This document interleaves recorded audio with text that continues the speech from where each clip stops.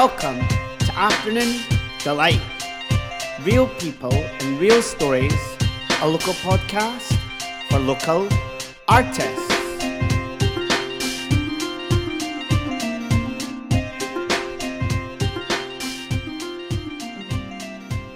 Hello everyone, welcome back to Afternoon Delight. We are here for Easter Monday. I don't know if that's actually a thing because I haven't went to church since I was very wee. Yes, I can't believe I actually used to go to church. I bet you're all thinking, Jordy, Deelight in church? Did they not fucking burn the moment they entered the building? Well, let me tell you, I didn't burn when I went in the building, but I definitely caused a bit of a scene when I was singing my heart out to the fucking hymns. Jesus Christ, I used to love church, but enough of my days as an altar and more of my days talking to amazing musicians who, like church, bring music to the world. I am so excited to be bringing this guest. Now, I did originally have Miss Annabelle Sings down this week, but unfortunately, she's had to postpone a few weeks, so she is going to be coming on Afternoon Delight. But I've got a surprise guest for you. She is reborn, resurrected, and ready to talk to me about all the infamous, amazing projects she's been doing, running various radio stations during the pandemic and pre-pandemic. She also told me that she studied law. And I really did not expect a DJ and journalist to have studied a law degree, but actually, it makes a lot of sense when you go into journalism, doesn't it?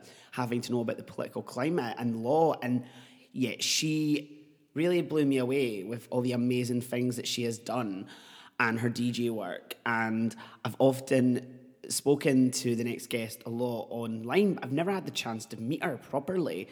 So we finally got to meet and share work that I didn't realize she was doing, creating her EP with her new duo Kintra with her sister, doing violin and music. And it's so exciting to have one of my favourite DJs and all-round gorgeous human. And apparently, she's also a singer. I can't believe that. I'm so blown away. It is the incredible artist, DJ, journalist, hero of the Scottish music scene, in my opinion, Frankie Elyse.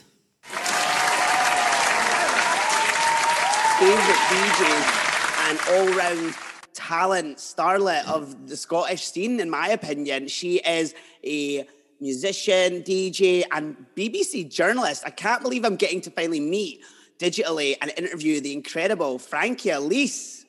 Hello, you're making me blush. No, thank you. It's so good to be here. Thank you for asking me on. Oh, no, do you know what? I had a list. I do this every season I go. I've got my wee list of people that I'm hunting, I'm getting them. And you were definitely one of my favourite to get on the season 3 of Afternoon Delight. So it's so exciting. You know, funnily enough, we've talked a lot on social media because I've sent you mixes for your radio stations and stuff, which you'll mention later. But we obviously know each other sort of through Amy Lamore because Amy Lamore had spoken about you. She just loves you as well. I know that in the past. And I just remembered the name. I went, Frankie Elyse, that is a name that I will remember. I love it. I know, it was a while ago I met Amy, and I remember she totally was chatting about you, and I was like, I need to get on that. And I've listened to your mixes as well, like way back, and I love them. So yeah, it's good to finally meet you. Yeah, amazing. So could you introduce yourself to my listeners? That would be amazing. Yeah, sure. I am Frankie Elyse. I am a DJ from Dundee, but now based in Glasgow. And yeah, I'm also a BBC journalist, which is quite fun. And I can imagine that's been an interesting experience during the pandemic, you know, being a journalist in the news, like. Yeah, it has been. I mean, my actual role is a digital journalist. So what I do is I will create the little videos you see on BBC News, you know, like the little square ones that pop up on your Facebook page or whatever. And we also look after the social media. So I man like the Twitter, Instagram and Facebook accounts.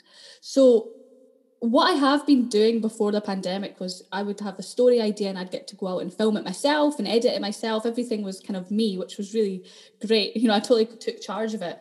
But during the pandemic, obviously, we've not been able to go out and film as much, especially when it's just us on our own with our phones. That's literally what we film on. Mm-hmm. So creativity has been a bit, you know, stunted a bit, especially, you know, original journalism it's been difficult to do that. But you know, everybody's been adapting. I've been really lucky that I could still work during the pandemic and work from home as well. My team's great. So yeah, it has been quite difficult in a sense, like seeing the news every day. Like, I think that's one thing that's quite difficult, because, you know, you think things are grand, and then boom, some restriction will come in, or somebody will say something about, you know, the test, like the testing, how many people have tested positive for that day or whatever. And it can be quite rough. Just the amount of, like, I remember at one point, Frankie, like during the pandemic, I think it would have been just pre-summer, the amount of times it was death numbers, and you know, one death is bad enough. One death in the world is horrible and tragic, but you felt like anytime you watched the briefing or you watched the news, you didn't want to put on, because you were seeing death constantly, and then a little bit of a lighthearted news. And I can imagine for you, you know, you're working in that, you've got to probably put a lot of boundaries in place so you can come home and just shut off from that in general. So yeah, that's why I'd kind of said, you know, working in the news just now must have been hard. Like, It is hard. I mean, it's also, I guess at the beginning it was quite exciting, because we're literally making history at the minute. Well, not making history, we're living through history, aren't we? So that has been, you know, it was that kind of beginning, like, oh wow. But then when it lasted months and then a year, it kind of gets a lot. But we are coming out of it, I think. So it seems to, you know, it's just positivity. That's all you can really do. You just got to be positive. And yeah, there have been days where I've been like, read something and it's just totally put a downer on, and especially because I'm stuck in the gaff, and I'm just like, oh, God's sake. But you know, we're almost out of it. It's spring, it's April, the sun's shining. So, and it is that hope that I'm talking about in season 3, which we'll touch on very much later in the interview. But that hope, you can feel it, you can see it in the air, you can just see it somehow. So I do totally get you that it's been a hard year, probably a year and a half by the time it's hopefully fully finished, but it's been heavy going. But I'm so glad that you offered time to come and talk about yourself during this, because I can imagine work is just so intense. But I'm so glad, and thank you so much for joining us. So let's get straight into your 15 to 55 minutes of fame. I'm excited to do this. Where did you, because I don't know much about you apart from your amazing DJing, right? Where did you grow up and study and work, live, before you became a DJ and a journalist? Yeah, well, I lived in Dundee, so I grew up completely in Dundee. I don't know if you could hear it in the accent. It's kind of going, but I'm still quite Dundonian. So grew up there, and I went to Australia for a year after high school, had no idea what I wanted to study. Like, I got to do product design at Duncan Jordan. Like, I actually got in, which is not what I'm doing now, nor what I studied. And then when I was in Australia, I was going to study Japanese or business or whatever. And I was like applying for, like, you know, UCAS. And then on a drunken whim, I decided to do law. So I applied for law, and then obviously I woke up the next day and was like, yeah, I'm going to do this. So I didn't write the application smashed, but I had this kind of moment, epiphany, I suppose, and then got into do law and Spanish. I decided to pick up Spanish from scratch, which was a laugh. Wow. But honestly, don't make it easier for myself. But that was a life goal, to speak another language. So I'm glad I did that in the end, as hard as it was. But yeah, I kind of quickly realised law wasn't for me. So that drunken epiphany maybe wasn't all that fantastic. Don't trust your drunken judgment. I've learned that many on a night out. Our relationships, you know, don't trust drunk Jordy when you're dating. Oh, it's so bad. Oh dear. I think I've got into 2 relationships, both of them whilst I was drunk. So there you go. But anyway, so yeah, I decided I didn't want to do law, but like, it was a good degree, and we're so lucky in Scotland, we've got free education. Like, it's just incredible. Mm-hmm. So I stuck with that. I got to live in Madrid for a year, and to do the Spanish. That was great. And it was about that time, I think, I was kind of thinking about, I mean, I didn't even consider DJing, but it was more kind of like, I met this guy completely randomly in a car share thing. I was coming back from a festival, and he'd pick me up, and it's kind of like it's called BlaBlaCar, right? And it's kind of like, I don't even know, it's kind of like couch surfing, but like for cars, but you pay a little bit of money. So you put in like, I'm going from Benicassim to Madrid. And I was like, I need to go from Benicassim to Madrid. So I'll message this guy, and he's like, yeah, we've got a space in the car. So give him like €10, and then he drives me. It's awesome. It's such a good concept. Like, it's really big in Spain and in Europe. So anyway, I was in this car, and I met this dude, PMP, his name is, his artist name, Pedro, his actual name. And he was lovely. And then we just totally clicked. And then he was like, yeah, I'm a producer. And I was like, oh, cool. Don't really know much about that. And he invited me along to his gaff, his studio. And it was like proper legit, like really cool. And he, he was into trap, that kind of music at the time. That was really big, like 2016, like kind of trap music. And he had decks. And I was like, but really, initially, it was the kind of singing, because I'm a singer. So it was more like, oh, maybe I could like start DJing so I could collab with, this was literally my thought process. I can collab with producers and kind of sing for them. So that was kind of what I thought. I was like, oh, it'd be quite good to kind of get in that scene, right? Yeah. But anyway, that was that. And he was lovely. I've still got him on Insta.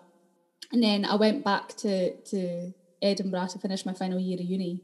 And I started doing student radio. And there were decks in the studio. And I think, after seeing Pedro's and just kind of thinking, oh, this would be quite good, I thought I'd maybe try my hand at it, but sorry, this is going on for a while. I'm really telling you my life story here, but yeah. You tell us everything. I want to hear all of it. So I just decided, I wanted to learn. I really wanted to learn, and I couldn't really put my 100% into it because it was my last year of uni. Like I said, Spanish was so difficult. So I thought, right, I'll finish my studies, I'll get the exams out the way, and then I'll just go to Ibiza and do a DJ course. Like, I'll just get someone to teach me. So I found this course online, and I was literally in the law library, like studying away, like looking at this course. And I went away and booked it. I was just like, screw it. And then it was amazing. Like, honestly, it was point blank, based in London. They are that school, but they have like studios in Ibiza, and I think this was the first year they were running it, and it was great. Like, it was, it was quite, I guess it was quite expensive, but like for what you were getting was like really good. You got free Ableton, which I still have, and then you got free record box, and they're both quite expensive, And I had a Serato controller, because I bought Serato controller and didn't realize record box was the thing to have. So very lucky that I bought all this stuff without even knowing how to DJ. I was, so I'm glad they gave me a record box. And yeah, it was brilliant. And then I came back and that was it. And obviously I'd graduated at this point, and then I started, so that was 2017. That's when I started DJing really properly. And I think I was just like, the law was done with. I didn't want to do law. Spanish was great to have, but it's more of a skill rather than I'm going to pursue this as a career. Yep. And I think after, student radio, I did really enjoy it. And I wish I'd got into it earlier. I do wish I'd got into DJing in that earlier, but, at least I'm into it now. Mm-hmm. So I decided to, I wanted to do radio. That was it. Like DJing and radio, it just seemed to go hand in hand. Mm-hmm. So then I moved to Glasgow and just tried to do everything I could. I was interning in Heart, and Capital for free. Like, I wasn't getting paid of that. I was grafting a lot. Like, I was doing so much random free stuff. Mm-hmm. And then got a placement at BBC Scotland, which was really lucky because it's quite a formal process to get an internship through there. Like with Capital, I just emailed them, was like, yo, can I come along? But it was, I was quite lucky. I remember being really, really happy when I got that. And it was just a 2-week thing. And then they could tell that I was like super keen. So they were like, it's a shame that you can't work here kind of like full time. Like, and obviously you're super, keen. Why don't you apply for the journalism trainee scheme? And I was like, what's that? I'd thought about journalism. I had considered it once or twice, but it wasn't something that, I don't know, it was more radio I was wanting, but then I kind of looked into the scheme and I was like, oh God, like you could do everything. And this is like, it's telling stories. I love telling stories. So I applied and was very, very, very lucky and got it. So that's how I became a journalist through the scheme. And it was amazing. They taught us how to, everything. And at the end of it, I got a job. So here I am. And I still DJ. So that is absolutely incredible, because I love that they, in a way, came hand in hand. Because when I was getting my questions together for you, I thought to myself, I'm really interested to work out how I'll get DJ and journalist together. Like I felt like I was going to get two sides of a coin and get two stories that were going hand in hand, but they just seem to naturally merge, which is absolutely brilliant. And I love that you talk about this thing about, I wish I'd gotten into DJing earlier, because I talked to so many DJs, had a few on Afternoon Delight, and also just in general, I've got loads of DJ friends. And one thing I'm always fascinated by is their individual story of some of them aren't DJing until they were in their 30s, 40s. Some of them have been DJing since they were like 15, 14, and they were at high school. And for me, like one of the things I've always spoken about is that when I was at high school and I was doing like higher music, it was funny that the best grade I ever got at school was music. But I didn't want to do it at uni. I didn't want to pursue it in my life. I was like, I don't want to sing. I don't want to do composition. I can't stand this shit. But it was the best grade I got. And I thought, how did I manage to get the best grade in something like this? But I didn't want to do it. And I went and did obviously drama and performance. And that was what I was passionate about.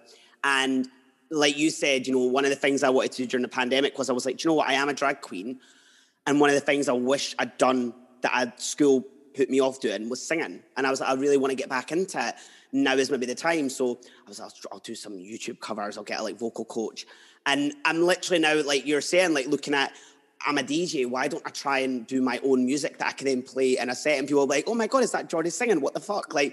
And it's so interesting that when you talk to DJs like yourself and they go, oh, well, I wish I'd done it younger. It's like, if it's, in my opinion, it's always been, if it's in you, it will happen. If it's in you, it will come out at some point. And it's that role of an artist in general that, it's in their veins. I feel that they're always going to do it somehow. Do you know what I mean? It's so interesting. Yeah. I always knew I wanted to do music. Ever since, I was very young, me and my twin sister, we always wanted to do music. We just didn't know how. Because like I said, I'm a singer. I love singing. And I did a lot of music theatre in high school and then a bit in uni, but nothing professional, just random student associations and stuff. But I loved it. But it was always that way. I don't really play a guitar. I don't play piano. How do you become a musician if you don't have any of that? I played the violin, but like you said, I think the way music was taught to me, and it might be the same with you, it's all very classical, and it's not that accessible. When they're teaching you violin, it's all this stuff that as a 16-year-old girl I'm not really that interested in. But if they let me play stuff like Lady Gaga or anything, Katy Perry, which was big at the time, that would have totally piqued my interest. And I think they should do that. I really think they should do that, because it's still, it's still good music, and it's still, you could challenge the pupil. But I just think perhaps stay away from the Bach. But I totally agree with you there. And I think singing in a set would be class. You should definitely do that. I've got from my goals when venues open, I will be doing live PA when I'm DJing, singing either covers or things like Mojo and covering that and me singing it live and with the instrumental. People are like, what the fuck? I'm like, yes, Jordy, tonight. Yes, yeah. No, I love that. I think it's really nice when people, kind of add a different element into their DJing. It's good fun. And it's funny you talk about this, for what I would consider that as the sort of theory aspect with schools and uni was when I was at school, I remember we'd do our listening music exams and I'd be like, I don't know where this modulation is coming in. I don't know what the keys are, and I'm getting so confused because it wasn't music I could connect with. But anytime there was a fucking Disney song or a pop song, I remember my higher exam, I sat there and was like, this is so stressful, and I couldn't work out the bass line, and Lil Butch Remedy came on and I went, I know what this is, I can get this going. What year did you finish high school? Oh God, now we're telling my age. It's 2013, but I did higher 2012. You did higher music in 2012. So did I remember that. And it was. I remember that. I remember but as soon as you said that, I was like, that has totally rung a bell. Because I did music in my last year, yeah. I'm sure I did. Because it was, they were look for the bass line, and all you heard was the do do do do do do do, and I was like, oh my God. Tune. Yes, yeah, because that was my sister's favourite song at the time, and I remember she was like, yeah, I do remember, oh my God, that's so funny. But yeah, I totally get you. It is that way, and I think they should really push DJing in schools. I think it's just something it's kind of maybe not looked on badly, because it's not, but I just don't think people really consider it as a viable career when it can be, or at least even a fun side hustle. I just think they really should push these more fun degrees. Even journalism, nobody spoke to me about journalism in school, nobody. And I think it's always you're clever, so you should do law. And that was in the back of my mind. Okay, I'm clever, I can get an A, I'm going to do law. Whereas no, I could have just totally went straight into work experience at TFM or whatever, and that would have been, But I'm here now, so it's fine. But I just think, for younger generations, I think it's important that they're really given the option to kind of look into these. But I guess sorry, I'm totally going off on my soapbox here, but like, I guess, with the internet as well, it wasn't as developed back then when we were like in high school. So I guess now it's dead easy. How'd you get into journalism? Boom, boom, boom, boom, boom. You know what I mean? Whereas before, maybe it was harder to find it unless you had those contacts.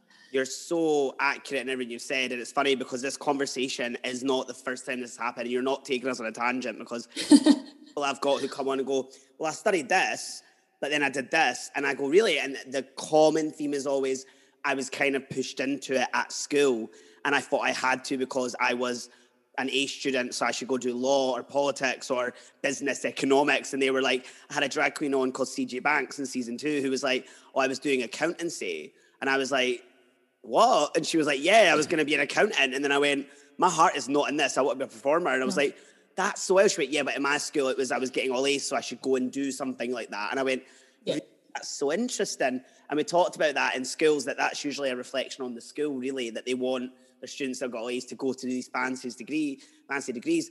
But it's so interesting because, like, I'd been interviewed 2 weeks ago by BBC Radio Scotland, and they said to me, oh, like, what was it like growing up at Leith Academy doing the arts? And I said, oh, I wasn't doing the arts. I was wanting to be a politician. Like, Is Leith Academy known for the arts? Well, this is why they were interviewing me, because Ian McKellen has put in a huge, brilliant theatre space that we didn't. So he has. I read that. And they had said to me, like, oh, how do you feel? But I feel great, because when I was doing modern studies but drama, I was like, oh, this theatre space is shite. I'll go and be a politician. In my last year, uni went, nah, I won't go do English lit and politics. I'll go and do like drama and be an actor, haha. And then I became a drag queen 10 years later. Like, it's not what I had in my mind. Well, they're not too different though. That acting and drag isn't that different. You're becoming this kind of persona, so you are acting, I suppose, in a way. Totally. And politics and drag are very much the same, really. If you go to the drag scene, it's the same. Exactly the same. You're all acting. It's a lot of... So... You are an absolute brilliant DJ. I love listening to your stuff. So could you talk me through some of the radio stations that you run and just your DJ work just now? Yeah, God, I always say I take on too much, and it's definitely a thing. So at the minute, I've got my own Frankie Elyse kind of little thing going. So that's just me DJing along. I've got my Groove City radio show, To Be Frank, which I think is really funny. It was my sister's boyfriend came up with that. I was like, you are witty, Dan. He's a good guy. So To Be Frank on Groove City Radio, and that's once a month, and that's good fun, which you've been on. So that was fantastic. We did that, I think it was September. It was in September we did that. So yeah, I've got that, and then I've also got the Project Radio show with my twin sister. So we're called Kintra, and we're a DJ violin duo, which is a lot of fun. So yeah, that's quite a new thing, that opportunity in that station, which is so super great, because like the guys in Project Radio are fantastic, and there's a really nice little bunch who are also kind of involved in that. So it'll be nice to actually meet them all in person when we can. And so that's with me and Josette, and then we've got Polka Dot Disco Club. So that's just the women collective that I started up last year, and I got them a wee slot on Radio Buena Vida, which is also based in Glasgow, and that is really just to keep the girls, obviously it's great, like, having that opportunity, but it's to keep the girls excited and to keep them developing, because, we're not able to take them out to the clubs or that, or get them gigs or anything. So when this opportunity came along, I kind of jumped at it, and I was like, yeah, we'll take the Polka Dot brand to there. And they've been amazing. And I think it's the perfect place for Polka Dot, really. It totally fits in with our vibe. And so, yeah, I've really enjoyed that. So that's my 3 radio things. Don't have anything else at the minute, so we're good with those. I was going to say, like, that's an interesting parallel between me and you, I feel, though, because you're saying this about the Polka Dot Radio, that, you wanted to help the girls, give them something to look forward to, try and get them out there. And I say this, when I say this, trying to understand where I'm coming from, but it's sort of like a mother of a group, right? The way it's happening. But we have the same vibe with the House of Liability, my drag family and drag show, that I'm doing the Twitch show monthly for them and putting it together, and we do our drag show, and it's something for them to look forward to every week, that they go, right, this month's theme's going to be this, and then I'm going to go and put my performance together this week, and then I'm going to send it to Jordy this week, and it's something really motivating them. And I thought, do you know what? I was maybe doing it at Cav Vol, because that was where I had the meeting the week before the pandemic happened. And that would have been amazing, by the way. That will be amazing when it happens. When it happens, it will be amazing. I think they would still be very keen to have it. But 100%, 100. The thing is, we put on Twitch, because I went, well, we'll do it on Twitch. Loads of drag queens are doing drag shows on Twitch. And 2 other venues were like, oh, we want in on this. And I thought, where has this come from? It was just something for fun that we would do that younger ones could really get behind, because I am a 26-year-old, but I am their mother. Like, you know, I'm basically like constantly mentoring them and giving them advice and helping them have a platform. So I totally relate with that comment on the Polka Dot Club, obviously, and I think that's great you're doing that. And, you know, one of my questions actually for you is, like, have you find, have you done live DJing in person? Yeah. Like in a nightclub? Yeah. So this is my question for you, right? That I want to know, because I've never actually done a live DJ on a radio sort of type set. What do you feel the difference is between radio and live? Oh God, this is good. Live is harder because you really have to play to the crowd. I mean, if you're doing a radio show, you can literally do what you want. And I think I tend to be in my radio, and even in my mixes, I tend to be more chilled, especially at the start. I kind of do it so I'm more chilled at the start, more heavy at the end. That's kind of my vibe, and I think that's a lot of DJs' vibe. Yeah, but then when you're playing live, it just really depends on the time you're playing. So I've played warm-up sets, and I played in Sub Club actually a few years ago, and that was like amazing because I was put on first, right? So I kind of thought it's going to be quite quiet, you know, it's the first slot. So I was like, right, I've got a kind of bank of tunes which I think I'll play. Did not play any of them because it got so busy so quickly. And I think that's the difficulty about playing live. It's like, right, well, you've got to totally adapt. Whereas when you're doing a radio show, you've got your songs that you want to play, you've got your information about the artist. Whereas when it's live, it's just like boom, boom, boom, right, let's go. Or if you're peak time, then you've really got to make sure that you're playing tunes that are going to get the crowd going. So I think with the live set is you can mix it up more as well. It just depends. It totally depends on the vibe, but I do prefer live. Of course I do. I obviously totally relate, because with me, it's like my thing has always been, because I've DJed in places like Cavall, Bongo Club, Sneakies, I'm very much like, right, I used to DJ at like Delmonica's and Polo in Glasgow, do you know what I mean? And yeah. For me, the difference, and I hate to say it, but as someone that is part of the community, the LGBT community, the difference has always been that if I'm in CC's, even the street sometimes, or Dells and Polo, I would be expected to play certain tunes or certain types of tunes, because that is the theme, and I love the tunes I play. But I couldn't go into like CC's and do a 4-hour house set on the main dance floor. Like it would be a bit like, where's the energy? Where's the sort of liveliness? The street, I can do house and disco house and stuff and funk, which is great.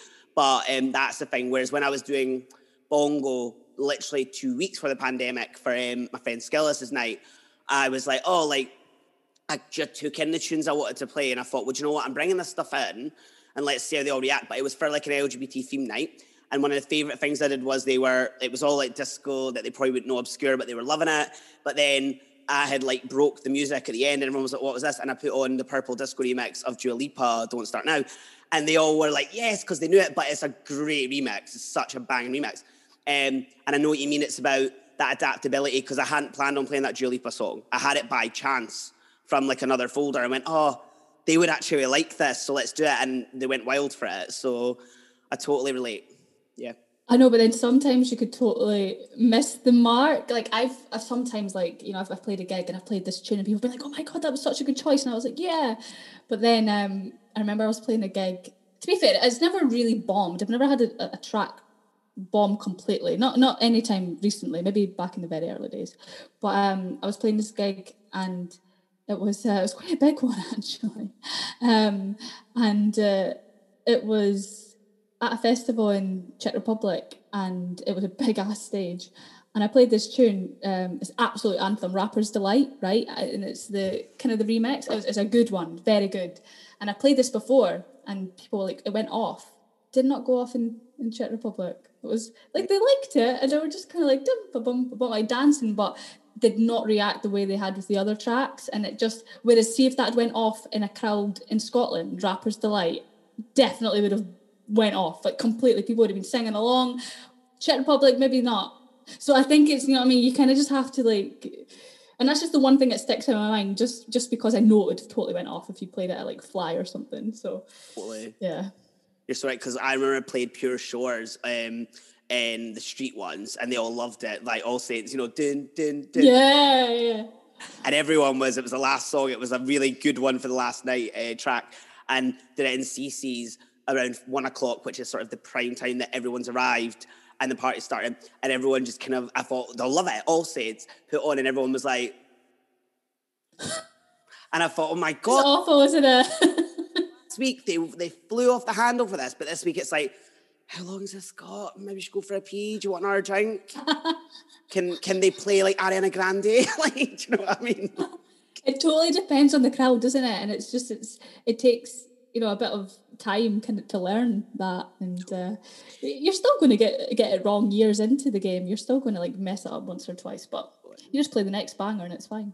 Totally. So we've been talking about live venues and sort of live DJing. You know, what do you feel like it's been like as a DJ and also as a journalist? It'd be interesting to hear both thoughts, but we did touch briefly on that earlier. What's it been like doing all this online during the pandemic and not having the option to go and do it live in venues? And, you know, what's it been like for you as a DJ and journalist during the pandemic?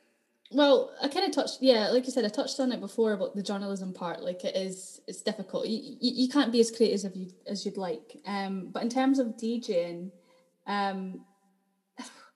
see what I've really appreciated the time in a way, because my SoundCloud is glittering. I have so many mixes now, which, see, before the pandemic, I had like 1 or 2 really crappy mixes from years ago, and I just did not keep up with the online mixes. I was more like in-person gigs, and I have no idea how I was booked, because nobody would have known what I played. It was just I was a mess, to be honest, that SoundCloud. But now it's got all my mixes, and so I really appreciate that. And it's been fun, actually, because I've been able to really get into genres that I never really liked. Like, see, at the beginning of the pandemic, I did not like techno, did not know much about techno, did not play techno. Now I love techno, and I've done a few techno sets, and I'm just like, I know, and I'm just like, oh.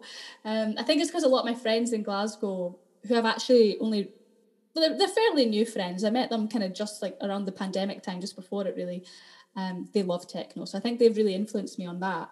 And but I've been really grateful for the kind of crate digging aspect and the genre finding.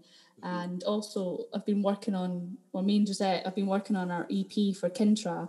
So that was really good, you know, time to properly produce. So it has been good in that sense. That's the positives I'm taking from it. Obviously negatives, I can't go out, I can't DJ, I can't get that normal buzz. I love the weekends. I've always been a big party animal, so that's why DJing's great, because I get to work and party. It's so good. So yeah, not being able to do that, and you could probably relate, it sucks. It really does suck. And it's that social contact that I totally miss. I'm a huge extrovert, so that has been rubbish. But I guess it's just kind of taking time for yourself and trying to develop in other aspects of your life, which perhaps you wouldn't have been able to do had we not had the pandemic. So you're totally right. It's that, for me, it's that like recharging aspect to take time to sit and be fully present and think about these things that we maybe wouldn't have before.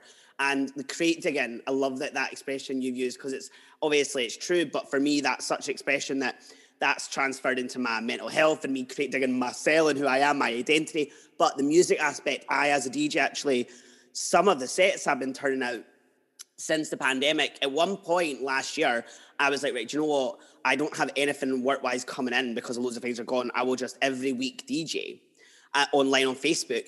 And the amount of things that I was playing music-wise that I was like, I wouldn't have had the time to play stuff like this, because in the club at CC Street, you know, like I said, there's that expectation that, you know, when I'd go bongo, I could prepare a set, but for CC's and Street, I knew I would get asked for so many songs that came out. Like, if we were open right now, every fucking night I'd be DJing, it'd be Chromatica, any tune. Yeah. or WAP. Definitely WAP.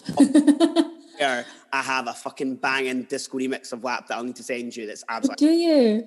iconic remix. See, I've got a really good Breaks remix from this producer up in Aberdeen. His name's Modar, and I love his stuff. I'm actually getting him on as one of my guests for Groove City. His stuff, you check him out, Modar. Like, it's really like kind of breaks, that kind of edgy vibe. It's amazing. Very good remix. So I play that one.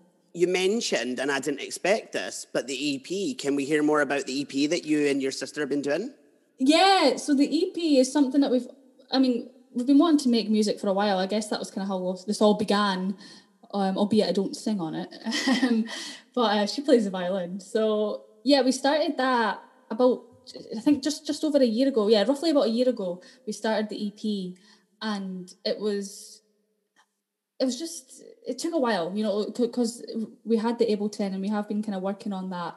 And producing is something that I've I was taught to do. I was taught to do in this DJ course, but it's just something I've really been trying to get good at. So we did this EP and it's still unreleased. We're just trying to find a home for it, a label to sign it really. But we did send one of our tracks to Introducing a few weeks ago. I think the start of March we sent it. And BBC Scotland played it, which was amazing. And then last weekend, Jaguar on the BBC Introducing Dance show played it, and she picked it as her dance floor moment. And I was like, "Are you serious?" Like, I remember I got the email, and I was actually crying. Like, I was like, "Oh my god!" Like, I can't believe this. I called Gisette. I was like, Gisette, we just got this email. Oh my god. So yeah, I was so happy, and it was just so nice. Like, Jaguar is amazing. Like, the stuff she's doing for all these unsigned artists, or even signed artists, she's totally pushing their music, and that's amazing. So I was totally grateful for that. So grateful. So that was one track that came out. So we've got the other two just kind of sitting in the private SoundCloud link, but hopefully we can get it signed. So that's the next aim. Brilliant. And I'm not going to lie to you, I feel like there's a cosmic fate happening right now because I've been looking for a producer to help me make a house track. So I feel like maybe I need to get hooked up with you doing a wee track. You know what? Yeah, absolutely. I've wrote the lyrics. I need someone to help me make the music. I could see this happening. You've been talking about these amazing projects you're doing, like myself, keeping busy, because I'm very much if I don't have projects, I will lose my mind. It could literally be that I would bake a cake every day if I needed to. Do you know what I mean? What sort of stuff have you been doing to cope during the pandemic? Because a lot of people I've spoken to during the project for Afternoon Delight have therapy, they've been doing physical exercise, they've been on medication. It'd be great to hear what sort of stuff you've been doing to cope. Cope during the pandemic? Well, the pandemic for me, yeah, I mean, it's been a year, hasn't it? I've been distracting myself. I think that's probably the best way to put it, is I've been distracting myself. I bought a flat in May. Wow. And I got right. So it's something I'd thought about for a while. Me and my sister were really wanting to do it. Did it together, which it's really great having a twin, because you could just do stuff like that. Yeah. So and it totally shares the risk, because it's a big thing buying a house. So we decided to buy a flat in May time. And like I said, we'd been thinking about it for a few months, and then the pandemic hit, but we were like, we still want to do it. We found this flat. It was amazing. We saw it on it was a YouTube video we saw, and it was perfect location, 10-minute walk from my work. And funnily enough, we'd actually looked at a flat just literally in the following building, in January, of last year before the pandemic. And I'd been in the building, and I was like, I like this flat, but it wasn't big enough. But I was like, I like it. But I had a feeling, I had a funny feeling. And I remember I left the building, and I texted Gisette, and I was like, it's not quite right, but I just have a feeling. She was like, oh, well, we'll find another one. Fucking got this one, didn't we? So we saw this, and that was amazing. We got the keys. We obviously we've got the mortgage and everything, got the keys. But I hadn't seen it in person until we moved in, which was really risky. That is. But I mean, you saw the video and it was fine. And I mean, I wouldn't recommend it. I mean, it was good because obviously, I think we were at an advantage because nobody else was buying at that time. So we got this, without much competition, which was great because it's a lovely 3-bedroom flat with a balcony. So I'm pretty lucky. So we came in, and it was not as nice as you'd think. Like the carpets were a mess. We had to get rid of all the carpets. Actually, no, that's a lie. The living room one's salvageable, so we kept that. But the walls were full of like wallpaper that had never been like, it'd just been like wallpaper on wallpaper on wallpaper. So it would never been like scraped off. So that took 3 weeks to get rid of. So yeah, literally it was like changing rooms. We were really doing this place up. It's so mad how different it looks now, but it did take quite a few months. Like, so a big chunk of the pandemic was just doing that. Wow. And I was living in this place. I stupidly finished my lease on the other flat that I was living in and moved in here. And I was literally living in a building site, living in a blow-up mattress in that living room for about 6 weeks, 7 weeks. Oh my God. It was horrible. It was actually horrible. But like, it's good now because I can sit in my living room and be like, yeah, you know what I mean? You could really appreciate it because you went through that rubbish. So that's been a big distraction. The flat has been a huge distraction, massive distraction, because I've just been, it's been a slow process and painting it and then getting all the furniture and just totally building it up from scratch. So yeah, sorry, that's a total tangent again, but that has been my total distraction. Like that has been my coping mechanism, the flat, focusing on the flat, and of course music, but that is beautiful, because I was the same, that pre-pandemic, that 2 weeks beforehand I had my decorator redo my whole house. I must have known. Because I hated that my bedroom was bright fucking yellow. I don't know why. I thought yellow will make me happy. No, I fucking would wake up and go, I feel sick. Get this away. So I got him to decorate the whole flat. I had saved up loads from work because I was working constantly 2 months beforehand, DJing all the time. And I paid him, and it was a week later, and I thought, right, well, half of my house is the way I want it. And then I started doing some private stuff online, some workshops and stuff out of drag. And then I'd worked, luckily I had enough that I'd saved a little bit more, and he did my spare room for me. Oh, amazing. Furniture for me in the July, like just after they started letting self-employed people come to us houses. And I was like, brilliant. And I thought to myself, this was a good project that I just sat, and you know what it's like? It's like you make a track and you sit and go, right, this here, and you slowly let it happen. And then by the end you go, oh my God, that's it, finished, it's done. It's the same for the flat. Like you're like, in this room. And then I sit at night and go, I love my safe space. It makes me so grounded, so happy. And it is such great distraction. You're so right. And it can probably sound a bit, in my opinion, if it was coming from me, like, sort of that thing that, oh, I'm hating the fact that I'm on a block mattress on the living room floor, right? Or me going, oh, I'm hating the fact that I can go in my spare room for my therapy sessions, right? But in a way, that's such a healthy distraction because it makes you not think about the stuff you'll be dealing with work. Do you know what I mean? That you're like, well, I'll focus on this and then it'll help. And it does help. And it was like me, I'd go, right, well, I have to do therapy in my living room, but at least I can do therapy. Do you know what I mean? Like you look at the silver linings even. You look at those little aspects. That's exactly it. And it's so brilliant to hear that you've been doing all that. I totally empathize and relate. So, for younger students that might be listening that are wanting to pursue DJing or journalism, what would you offer as advice? Because I've been do a lot of outreach stuff with unis and colleges, and I keep hearing younger people go, oh, I don't even know if I want to pursue the arts or any of this because of the pandemic. And I'm like, no, don't, the world's on pause. It's not over. So what would you say to younger people that were listening? For younger people that maybe want to get involved in DJing and or journalism, okay, we'll start on DJing. I say, if you want to be a DJ, brilliant, definitely have a backup. Not because I'm shitting on your dream. I'm just saying it's really good to keep, you've got to have something just to get the money coming in, and to kind of ground you as well. And it's just, yeah, I think that's probably the best. That's what I've done, and I guess I'm just really lucky that journalism is my grounding, and I love that as well. And I think if you wanted to get into journalism, just do as much work experience as possible. That is really the important thing. Just don't be afraid to email people, and that's what I've done. If they say no, they say no. You've not lost or gained anything, or in fact you've gained confidence because you've done that. So email anyone you can, and try the smaller places. So the smaller newspaper, the local newspaper, perhaps the local radio station, even community radio stations can be great, brilliant. So, you can go and volunteer there. I used to volunteer at Sunnygovan, actually. I didn't do that for very long, but a few months. And Sunnygovan's a community station in Glasgow. So places like that, and just get as much experience as you can. And you don't have to study journalism if you want to be a journalist. Like, I didn't study it. If anything, you know, it's actually good to have something different. You know, it's good to have a different degree or a different background, because they're looking for diversity. They want you to be rounded, because, like, for example, I've got like that background in music, or so if a music story comes up, or a DJing story, like I perhaps am the person they go to, or they ask more information about, like, you know, the nightlife. I'm maybe the person they go to. So I've got that kind of experience. So don't be afraid to kind of branch out as well. Just as much experience as you can. Also, start a blog would be amazing if you want to be a newspaper, or write articles. Like, definitely kind of write blogs, or you know, start a YouTube channel. When you're applying for jobs, they love to see that you've got all these extra little things that you do. Absolutely love it, because multimedia journalist is, you know, that's what they look for these days. Like, a journalist who could do everything. Yeah. So if you can, then you're already, you know, you're balling. So.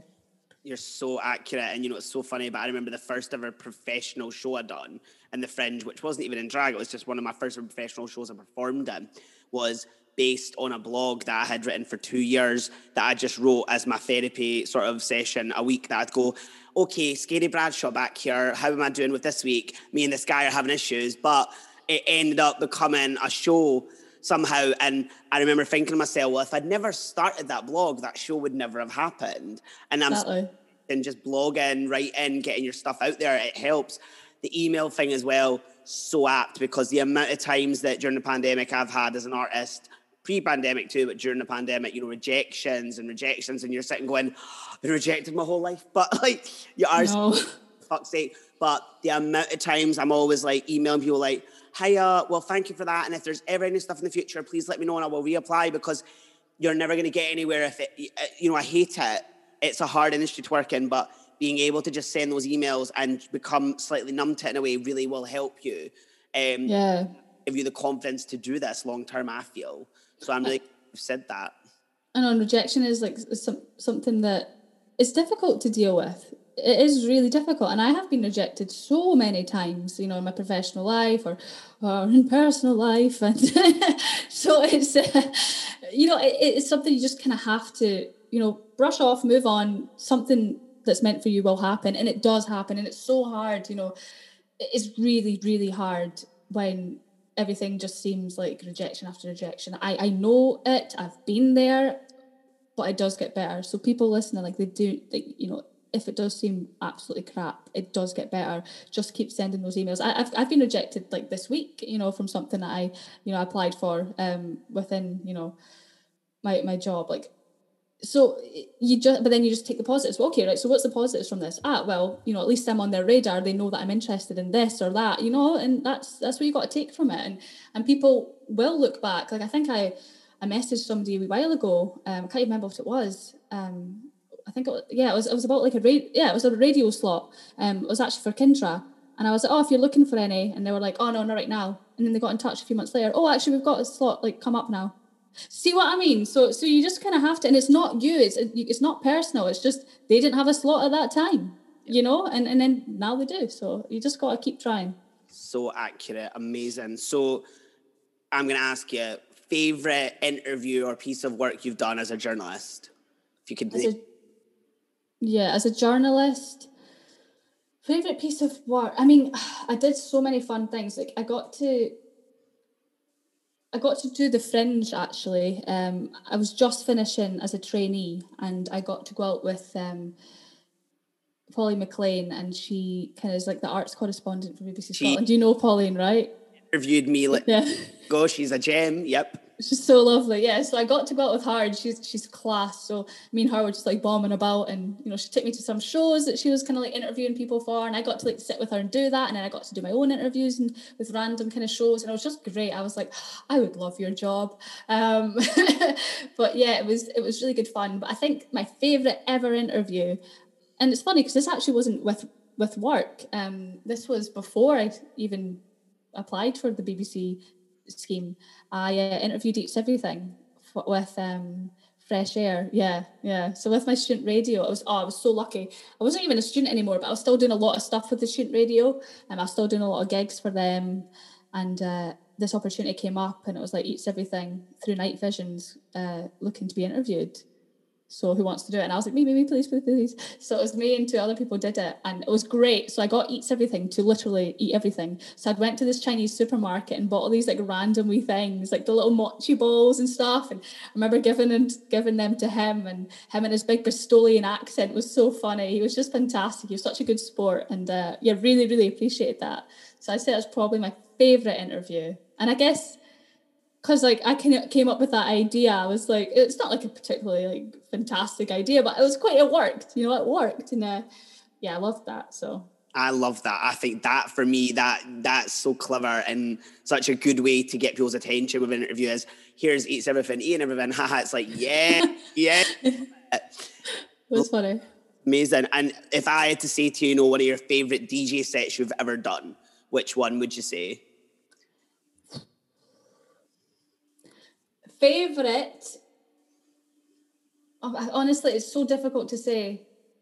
I'm trying to, sorry, it's difficult. I think perhaps one of the most recent ones I did before the pandemic, it was Sneaky Pete's, and it was on a Monday, and I thought it was going to be dead quiet that day because like we started, and the boy on before me, like it wasn't the biggest crowd. They were loving it. They were absolutely loving it, but it was, quite a small crowd, and then I went on, and it just totally like filled up. It's just the time of night. I got really lucky, and it was it was brilliant, so good. I think the thing with Sneaky Pete's is because it's such an intimate venue, and they've got the stage. Everybody was standing on it, and like every tune I was playing, they're all dancing and singing. So that was brilliant. I mean, I've had some great gigs, like the one I was on about earlier on, the one in Czech Republic. That was fantastic, just because it was such a big crowd. And I think I've also played at Swiss Festival, and that's my favourite festival I've ever been to. And I guess maybe it wasn't the best set I've ever played, but I think I was just very happy in general that week that I was there. So I would say that was a very good kind of time. Mm-hmm. But yeah, I've had some great ones, but probably Sneaky Pete's is probably my favourite in terms of like audience experience and the tracks I played. It's so interesting because I did a night at Sneaky Pete's on a Monday as well called Swinger, which was meant to be like electro jazz and sort of like house and stuff. And it was maybe sort of LGBT inclusive and all genders and sexualities. That's why I called it Swinger. And I really, I loved it because they were said, a Monday can be a hit or miss, so don't be upset because the bar staff are so lovely. I was like, yeah, I'm just here to play my tunes. I'm not even in drag. And I did it, and it was so busy. And they'd said, we didn't expect this many people would come. And I was like, neither did I. Like, that's amazing. I'll have to. Are you going to do those nights when everything goes back? Because I would love to go to one of them. I love Sneaky Pete's. I think you'll find me and you'll be doing a night when things go back. Like, yes. Oh, I'd love that. Dua Lipa said, right? I'm going to ask you a question that I sometimes throw at my DJs, right? So prepare yourself for this one because the DJ on. It's a Frankie Elyse DJ set. There's 3 tunes that I'm going to expect. What would they? 3 tunes that you would definitely want to play in a set all the time. All the time. Okay. These 3 tunes, I have to play them. Okay, so there's one tune that I absolutely love, and I actually have played this with Josette before. It works very well with the violin, and it's called Lil Val by Storkin. Nice. So it's, oh my God, it's so good. It's like proper Italo disco vibes. I'm really loving Italo disco. It's so good. And I love the 80s, but it's only been made in the past few years. Oh, it's great. So I'd play that one, definitely play that. Other ones that I'd play, see, one that really works well in a techno set, and I've done this before, I Think You Freaky, but yeah, right, that's such a good one. Okay. By D Antwoord. Love that one, love that, it's so good. So I'd probably play that. And another one, oh gosh, one I'd have to, I think I want to go for a disco one because I bloody love disco. So I think a disco one would maybe be, oh God, let me think. See what? Touch Me in the Morning by Marlena Shaw. That probably would be one I'd go for. It's such a good one. I'd say that's probably one of my favourite disco tunes.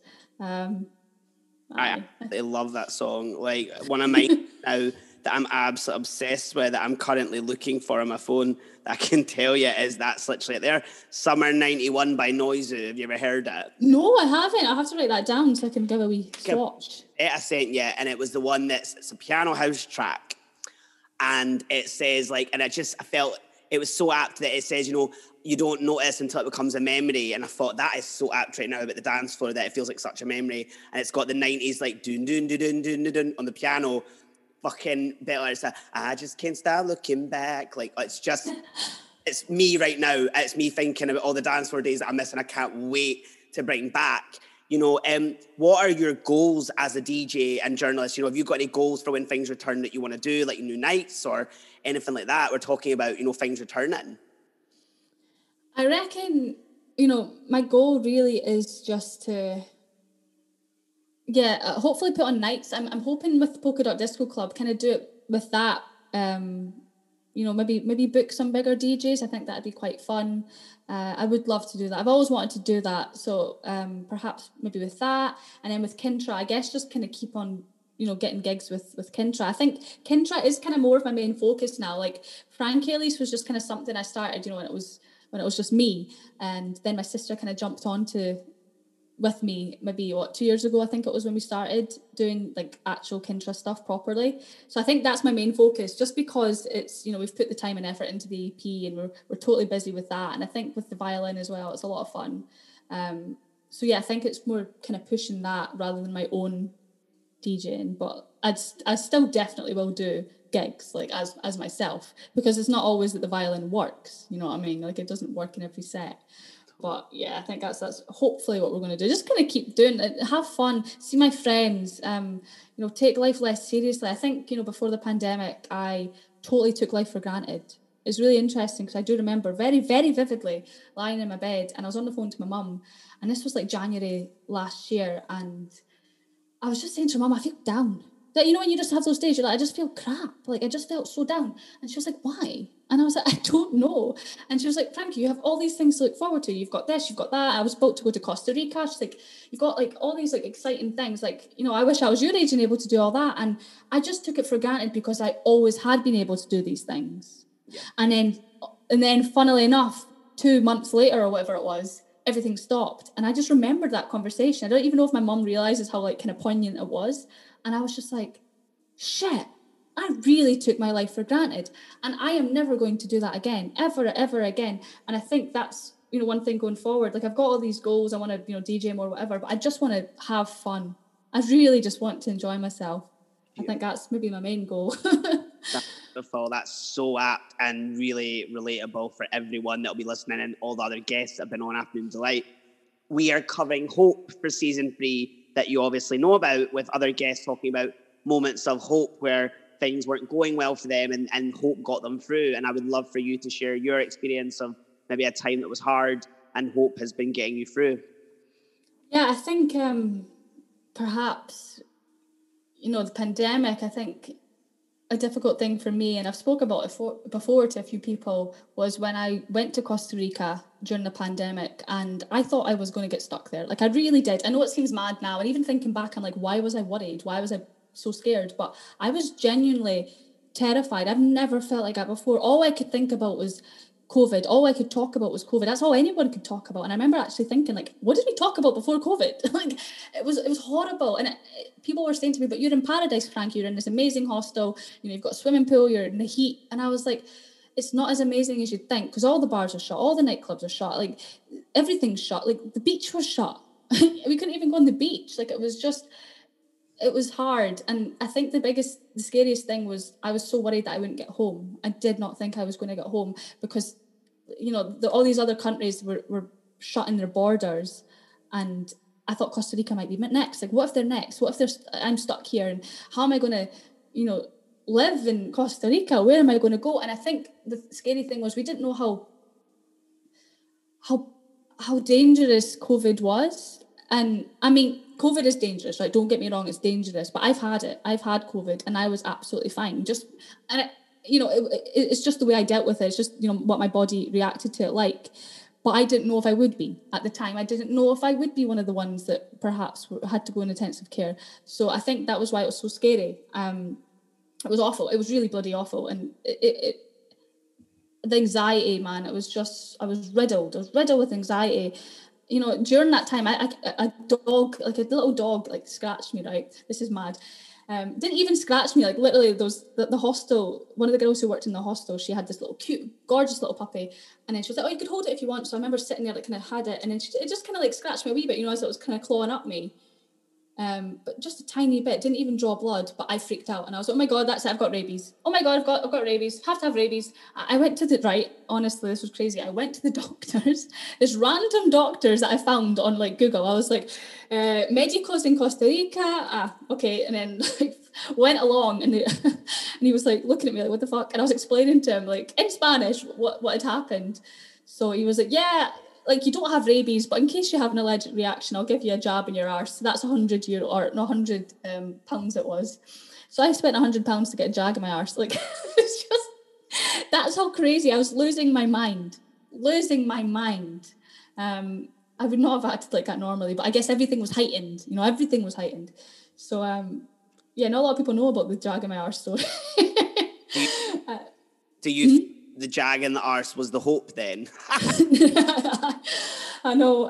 No, the hope really was just for me seeing like my friends and family sending me videos and messaging me all the time and telling me, you know, you're going to be all right. And it was just me keeping up the hope as well. That was kind of it. I was like, it's going to be fine. It's going to be fine. I did have my flight sorted, even though there was a bit of a faff with it. The flight was sorted in the end, and it was really just kind of believing in myself and believing I'm going to get back. Things are going to be fine. Just try not to give into the negative thoughts. And I've got to say, my friends were so useful to me at that time. Like they were just brilliant. Like, and yeah, there was a guy that I was seeing at the time as well, and he was like fantastic. He was texting me all the time, calling me all the time, and like he is a friend. I would consider him a friend. And yeah, I just think people were so great. So I think that hope did get me through that. And then I remember getting to the airport, and there was a big flaff with the flights. And basically I thought I was booked on it because I tried to cancel it because, you know, we wanted to go home earlier, and then there was a big faff, and then I had to get a later flight, blah, blah, blah, blah, blah. Long story. But I got to the airport, and turns out, you know, I wasn't on that flight, but I was trying to get on it anyway because I thought, well, I've still got a flight booked. Can I just get on this one? And as soon as they said, see, yes, you can, I started crying. I just started crying. And that'd been me hoping that I'd get on it. And he was like, you okay? You sad? I was like, no, I'm just so happy. Estoy muy feliz, I said. And he was like, oh, okay. Yeah, that was it. It was just, you know, that it maybe doesn't seem that difficult. You know, like people have probably been through like harder times, but for me, that was just, I think, the peak of my kind of anxiety and yeah, it was awful. It was really, really bad. Thank you for sharing it though, because I know you sit and go, oh, well, it probably isn't that big a deal, but it hit home with me because my mum was in Turkey when the pandemic happened and she was stuck. And, you know, we were sitting, me and my brother and family, and we were all, my auntie that occasionally texts me, phones me once a month, was like, is your mum home and okay? So you were not the only one going through that. Everyone was all in this together, as High School Musical said, haha. But it was sort of that family were all coming together, and we were like, is my mum going to be home? Okay, my mum's just a typical Sagittarius that she was like, oh, I'll be fine, haha. But we were genuinely all texting her like, are you all right though? And is your flight going to happen? And I totally related. So it hit me, and I'm so really honestly thankful you shared that. It's been such a great interview, Frankie. Listening to you talk all day, and we've reached the end. Thank you. End of the interview. Thank you for sharing all your work. And we close every episode with an infamous quote or a quote from yourself that you want to share. And I would love for you to share your quote to end the episode. All right. Well, mine's a bit daft because I'm never too serious about these things. But my quote's from. So I used to love I still do. I love Marilyn Monroe. But there's a film she's in, Gentlemen Prefer Blondes, and Jane Russell stars alongside her, and I really like her as well. So she had a really good quote, and I love it. So it's publicity can be terrible, but only if you don't have any. And I love that because it's like, yeah, I want a bit of publicity. I'm a bit of a drama queen. Yes, I would like that. And I guess it's kind of like, you know, our line of work, we're DJs. Yes, we want publicity. Yes, we do. So I just really like that. It was just a bit daft, just a bit funny, and, you know, kind of lighthearted. And that's kind of, I guess, how I want to live my life going forward. everything being less serious. Especially when we come out of this pandemic, I hope everything is just a bit more fun, a bit more lighthearted. So yeah, that's why I chose that quote from Jane Russell. Absolutely incredible, and I think we all need to start taking life a bit less serious. You're so right. Frankie, thank you so much for joining me on Afternoon Delight. It's been absolutely incredible. Well, thank you for having me. It's been great.